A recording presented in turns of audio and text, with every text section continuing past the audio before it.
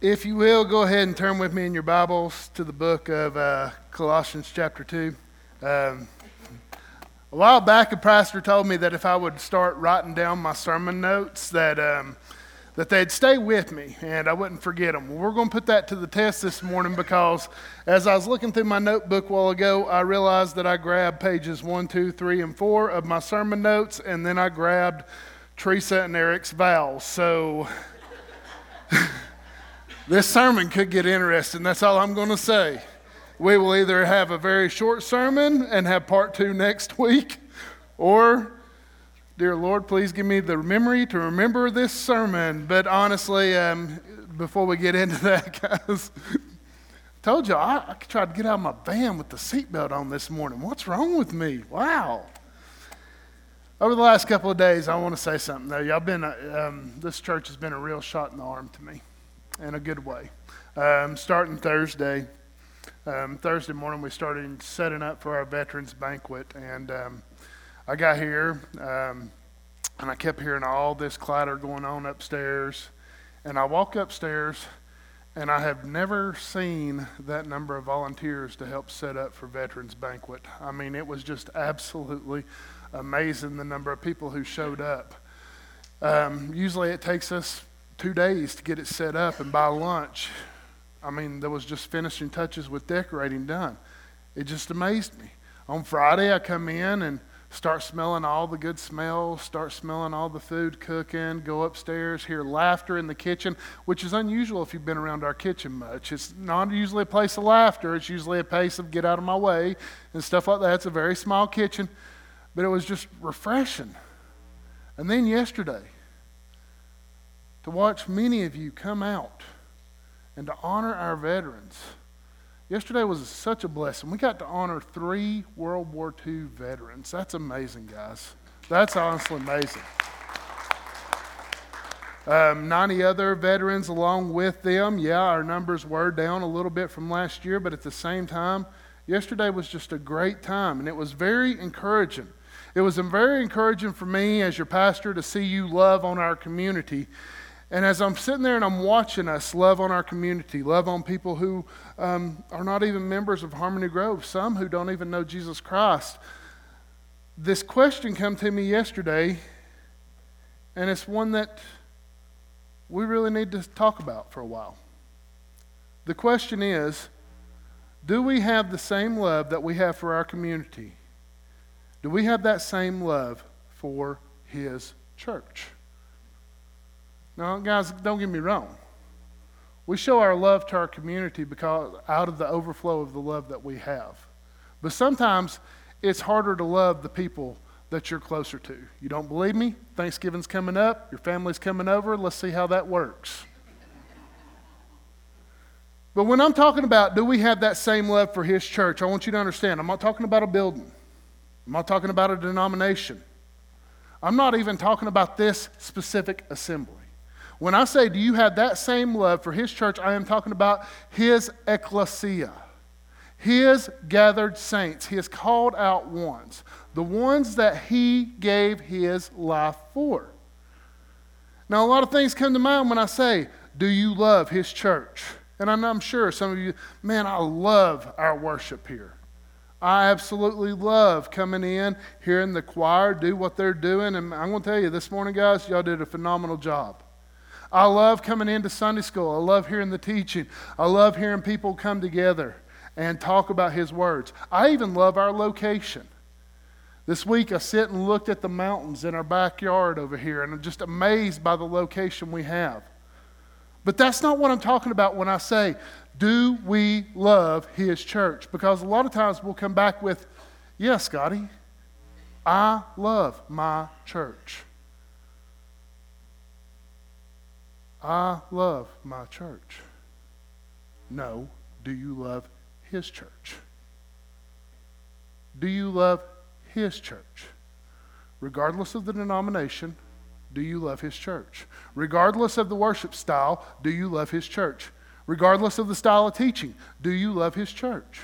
Regardless of any thoughts, opinions, what may come about, do you love His church? Because this is a love that Paul greatly had for his church, Jesus' church, that is. And that's specifically what Paul's writing about here in Colossians chapter 2. In verses 1 through 7, I want you to read it with me.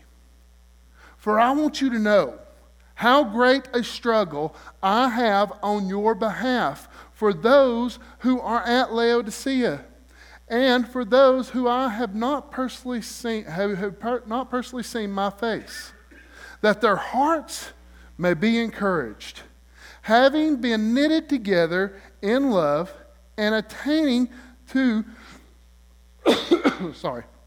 all the wealth that comes from the full assurance of understanding, resulting in a true knowledge of God's mystery, that is Christ himself, in whom are hidden all the treasures of wisdom and of knowledge.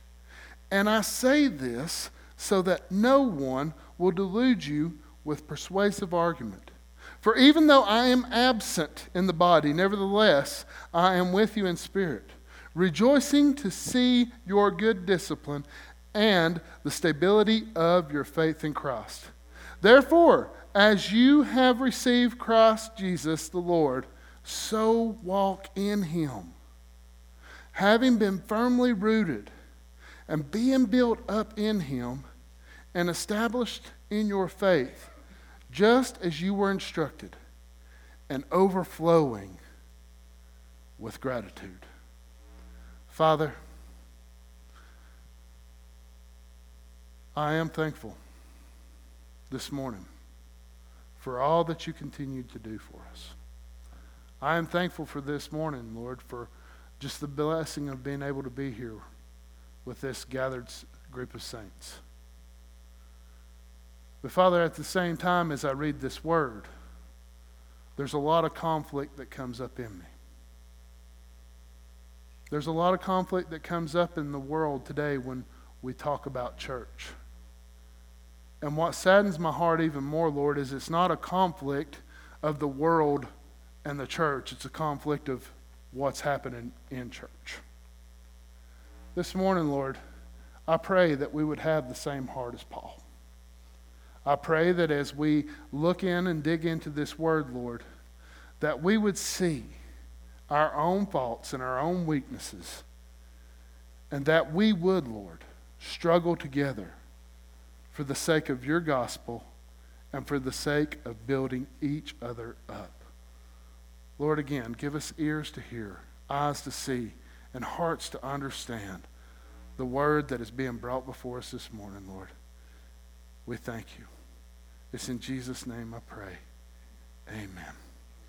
Paul's writing this letter, and I know I've said this 2 times already, but Paul is writing this letter to a group of people that he has never seen. He's writing this letter to a group of people that he's never met. Matter of fact, in this one he actually acknowledges 2 churches. Not only the church in Colossae, but also the church of Laodicea. We'll be talking a little bit more about Laodicea next week.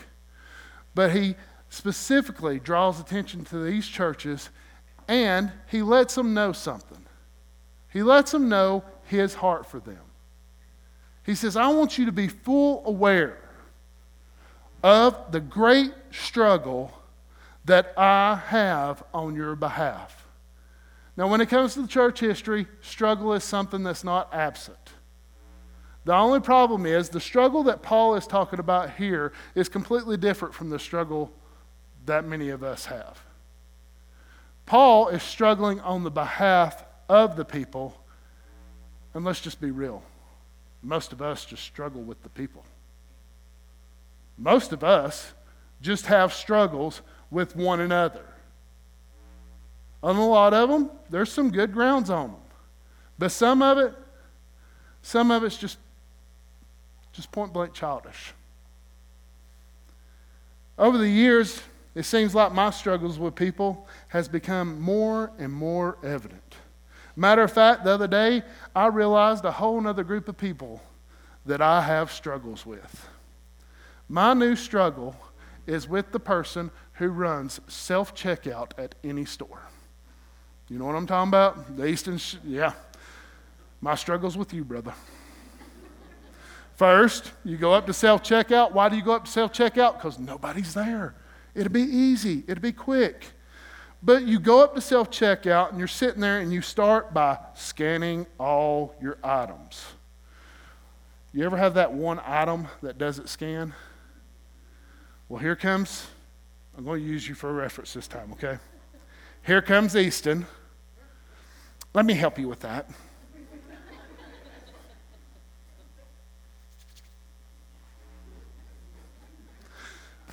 We need a price check on aisle 4. Honestly, though, this person comes up behind you like you don't know what you're doing. And honestly, we don't know what we're doing. We're not trained for that job. We didn't go for that job. We come to buy groceries. But that person sits there and they watch you. Have you noticed that? You ever feel like they're watching you? They got your eyes on you. They're wanting to make sure that you don't steal something. And now they've got these cameras set up. So my problem's not just with the person. My problem's also with the camera. I was at Walmart, scanned a box of water the other day and put it back in the buggy. And you would have thought I stole the world. This whole camera system comes up right in front of me, shows me everything that I do. The person who's watching over my back has to come over, make sure that I didn't steal anything before it would proceed to go on. Well, what's even worse now is, you ever have one of those moments when your card doesn't work? You know what I'm talking about? I was at another store the other day. Card didn't work. So, of course, the guy who knows everything comes up behind me and says, "Sir, let me see your card." I'm sitting there reading the screen and it says, "Call your credit card company as soon as possible." So he proceeds to get my card, cancels everything out, slips it in. Same thing comes up on the screen. He cancels it out again, swipes it this time. Same thing comes on the screen. Cancels out the screen and he does something, and I'm just sitting back and watching at this point. I'm just like, go at it, dude. He takes my card and he does this number.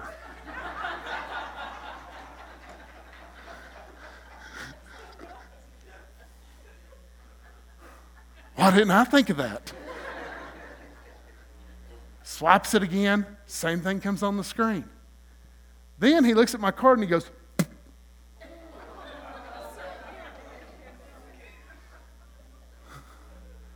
same thing comes up on the screen. Then he tries to hand me my card back. No, you can keep that one. We're canceling that one. We'll get a new one. You don't worry about that. That one's on you. But it's funny how we have these little conflicts with people, and we have new conflicts that come up on a daily basis. My conflict with the self-checkout people, Easton, I love you. I love you, brother. Come swap my groceries for me next time. Don't make me do that. But my little struggle with that is nothing different than a lot of the struggles that we have in church. We struggle with people.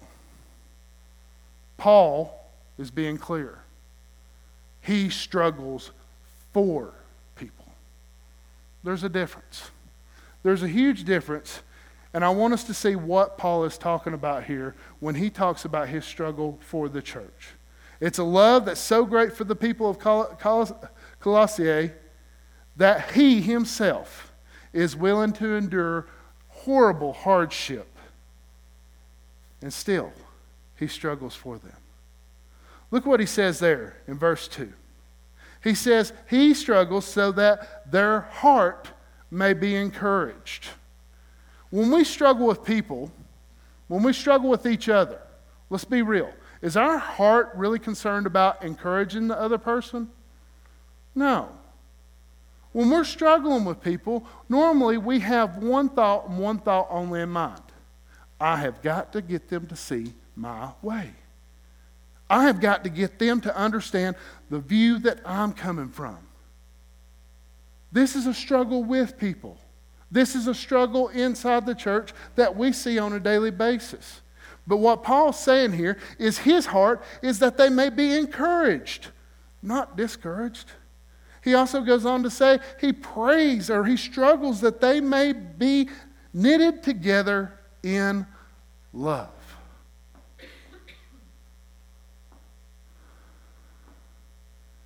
I want you to do me a favor. Look to your left. Nobody over there. Some of y'all, is there? Who'd you see, Jim? Okay. He saw Jesus. Oh, there is somebody. Look to your right. Look behind you. Look in front of you. Now I want you to be honest with me. Do you love everybody here? Don't lie. Don't do it. Do you genuinely love everybody here? I didn't say do you like everybody. Okay, my wife, she loves me. Many days she doesn't like me, but she still loves me. She loves me. She has a genuine love for me that comes from deep within. And this love is something that knitted me and her together almost 14 years ago. Do you know that, baby? I got my clock going down. Because I don't want to miss our anniversary again. Regardless. But 14 years ago, there was a love that knitted us together. And it's a love that really, it has grown. It has grown astronomically. She had to learn to love me. But at the same time, this is the same love that we should have for each other. A lot of people say, well, that's just an eros love. No, it's a phileo love too. And let me help you understand. I was privileged to be able to marry one of my best friends. Me and Jennifer got to know each other a long time ago. We were asking each other a while ago. We were talking about dating in Sunday school, and I asked her if our first date was awkward. She said, no, it wasn't. Yes, it was. It was supposed to be a double date. We got stood up. She asked me. I didn't ask her. There's a lot of awkwardness to this date. But over the years, I have grown in love with her to such an extent that I can't imagine my life without her. But this is the same love that we should also have for each other. Our love for each other should be so intertwined, so knitted together, that honestly, if one of us were to go missing, something would be out of place. So let me ask you that question again. Do you love the people around you? Do you realize how you're knitted together? Because this was Paul's heart.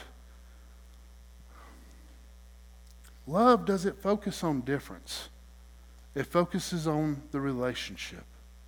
But he also prays and struggles on their behalf that they would have full assurance. Full assurance. You know what assurance is? Assurance is security. Assurance is having security in something, knowing that it is going to be there no matter what. But what's he talking about the full assurance to be in? Is he talking about it to be in the church? No. He goes on to say that they would have full assurance in who Jesus is.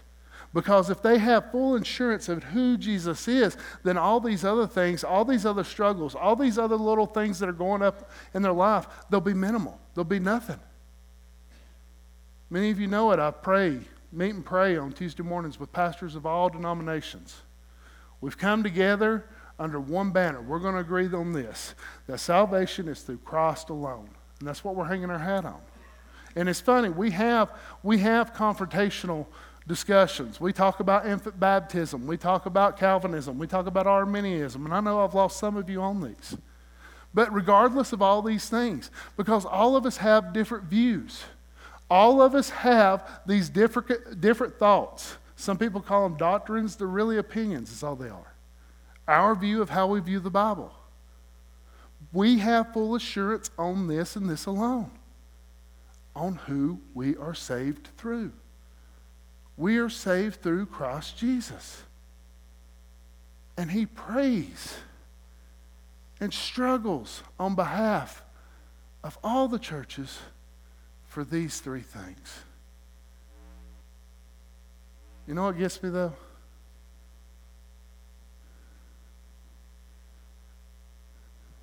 How does he struggle on their behalf when he's not even in their presence? I want you to think about that for a minute. How does he struggle on their behalf when he's not even in their presence? 2 times he makes it clear. Verse 1, he says, those who have not seen my face. In verse 4, he goes on to say, those are the ones that I have, even though I'm not in your presence, I am with you in spirit. So how do you struggle with individuals when you are not in their presence? Through prayer. Through prayer. This is how Paul struggled on the behalf of many churches, even when he wasn't in their presence.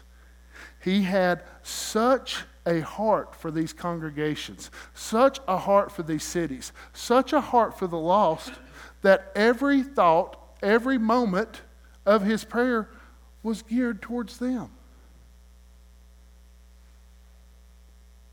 What does your prayer look like? Honestly, what does your prayer look like? Jesus, I really need to pass this test. Jesus, I really need help with this individual at work. Jesus, I really need you to help me get this promotion. Jesus, I really need you to help me get out of debt. Jesus, I really need you to help me with this or that. Did Paul's prayer look anything like that? No. Paul's prayer is a struggle on behalf of the church.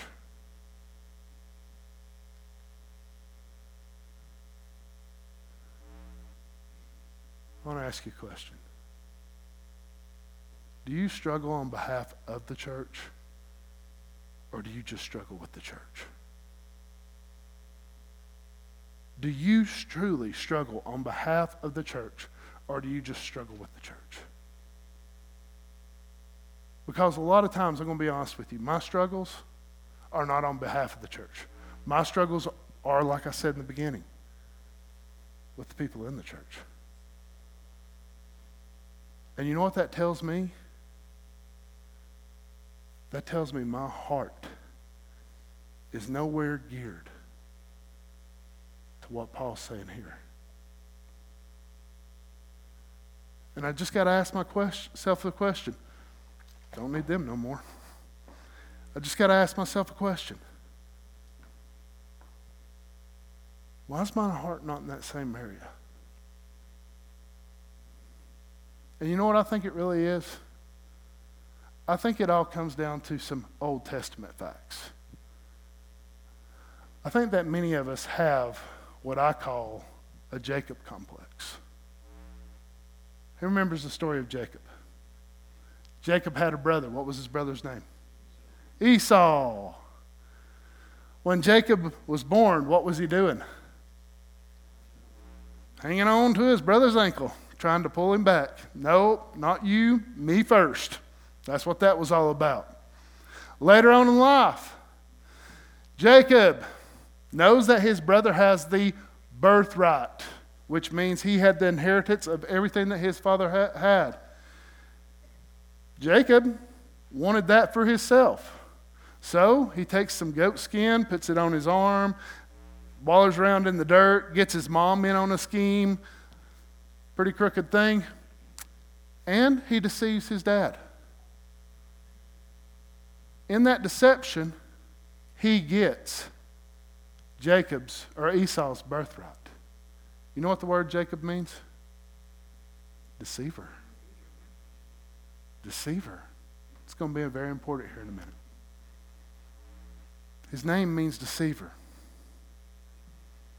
Later on in life, Jacob and Esau split ways.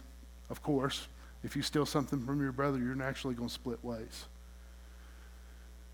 Esau goes one way, Jacob goes another, but really, Jacob was always in fear of his brother Esau because his brother wanted to kill him.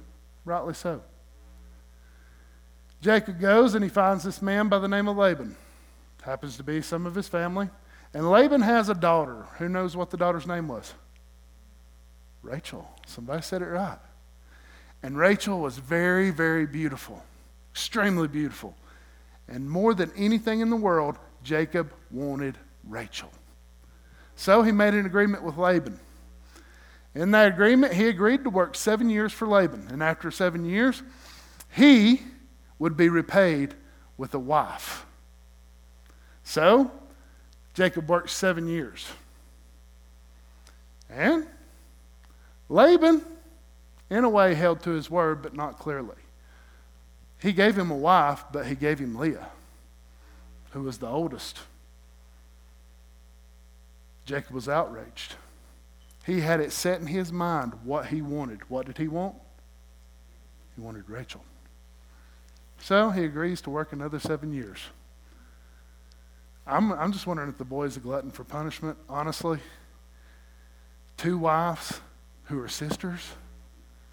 Does this sound like fun to you? No. But regardless, he does what he's supposed to do. He gets Rachel, and then this argument starts between Laban's sons, and Jacob. Jacob gets everything. Doesn't just get the wives, he gets everything. And a conflict breaks out between Laban's sons and Jacob. So Jacob takes his wives, takes all their possessions, and leaves in fear of his life. The only problem is when he leaves, he has to pass through a country. A country that is owned and occupied by a group of people that he deceived a long time ago. Esau's land. So, what does he do? Does he start thinking about smoothing things over with Esau? No, he just tries to continue to save his own hind end. Starts sending all these presents Esau's way in hopes that it would soften his heart. Goes to bed that night, thinks it's going to be a peaceful night. And lo and behold, somebody shows up. Scripture says it in different ways. Some say it's an angel, some say it's God. Regardless, here's what happened. From sundown to sunup, Jacob wrestled with God. Jacob got into a all-out brawl with God. And it got so heated to one point, or so defensive to one point. Angel, God, whatever. Touched Jacob's hip, knocked it out of socket. Jacob cries out, I'm not going to let go. I'm not going to let go till you bless me. So the blessing happens. And he says, from now on, you will be called Israel. Anybody know what Israel means? Wrestle with God. Why is this significant? Jacob's problem was always a self-centered problem. He wasn't thinking about everybody else. Jacob was always thinking about himself. He was a deceiver. He did everything he could to advance himself, and he was never worried about how it affected the ones around him. You ever thought about this? Did Jacob worry how that was going to affect his mom's relationship and his dad's relationship? No. Did he worry about how that was going to affect his mom's relationship and his brother's relationship? No. Did he worry about how that was going to affect his wife's relationship with their father's relationship? Absolutely not. It was always about Jacob. That's why we struggle in the church today. Because we have a Jacob complex. It's all about us. What we want. What we like. The music we like to hear. The style of preaching that we like to have. The teaching we like to have. all the way down to the Bible translation. The time that we do it, the temperature of the room, the color of the carpet, pews padded, pews unpadded, chairs, pews. It's all about preference. And that is why we have struggle in the church and not struggle for the church. Paul had an encounter very similar. An account that's extremely similar to Jacob. Saul is traveling down a road, and all of a sudden Jesus encounters Saul. And they have a face-to-face argument, face-to-face discussion, whatever you want to call it. And Saul professes him as Lord. And what does God do to Saul? Say again? Causes him to be blind. But he also did something else. He changed his name. Jacob had his name changed, but his heart had to be changed first. Paul had his name changed, but his heart had to be changed first. And how was this change taking place? By wrestling with God. It's not something we talk about much, is it? Wrestling with God. I want to ask you a question, though. Have you ever wrestled with God to the point that your name was changed? Have you ever wrestled to the point with God that your heart was changed? Have you ever got down in the ditches, and I'm talking about down low as you can, gripping with everything that is in you, pouring your heart out to God with everything that you're dealing with, got down in the dirt and wrestled with God? Most of us haven't. Most of us haven't. And that's why most of us are still focused on ourselves.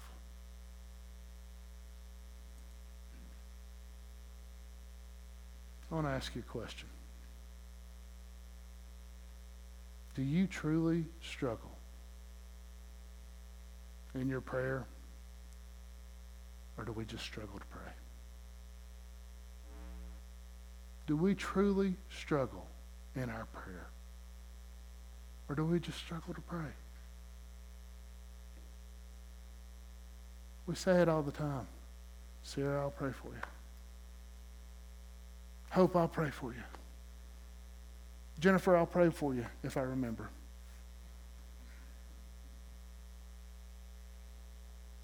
But when it comes down to it, we don't really get into the struggle. We don't get into the part where our heart's so grieved for each other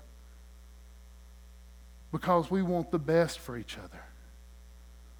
We want each other to know those three simple things. We want each other to know that we are knitted together in love. We want each other to know the full assurance of who Jesus is.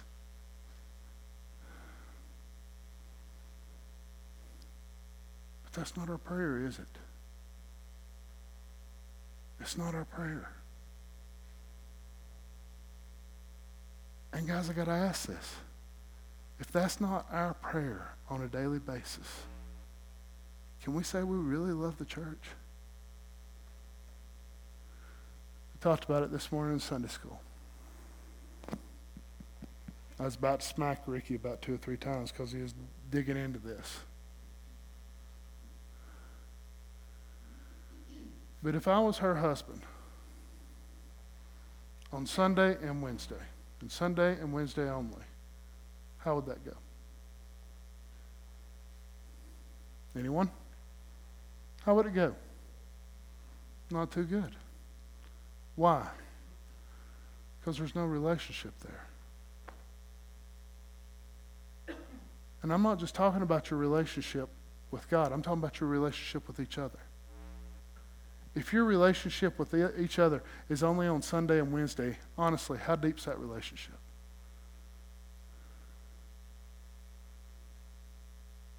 And if that's as shallow as your relationship is, answer me this question. Do you really love his church? Because if you really love his church, you're not going to struggle with his church. You're going to struggle on behalf of his church. And when you struggle on behalf of his church, you know what you're not thinking of? Your own interests. Tommy, if you will.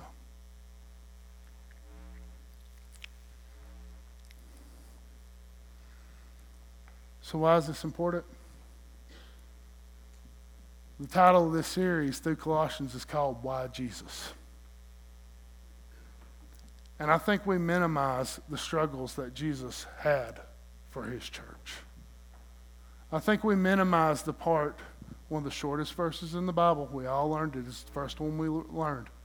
Jesus wept. But why did Jesus weep? Because he looked over the city of Jerusalem and saw a lost, degenerate people. His heart broke for the people. When he's saying his prayer in Golgotha, the priestly prayer, he says some things that just really stick with me hard. Because he doesn't pray just on behalf of the disciples. Who else does he pray for? He prays for the ones that will come to know Jesus by their testimony. You know who Jesus was praying for? He's praying for you. He's praying for me. But even when it got to the real meat of that prayer, God, if there's any way other than this, please let this cup pass by me. You know what we miss? The first time Jesus prays that, he goes and checks on the disciples right after he prays that.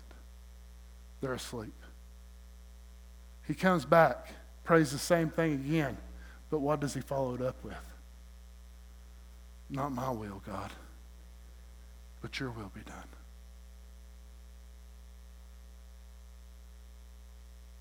Jesus struggled on behalf of his church. We are called to be his disciples. Are we willing to struggle on behalf of each other? Father, in a world of self-centeredness, in a world of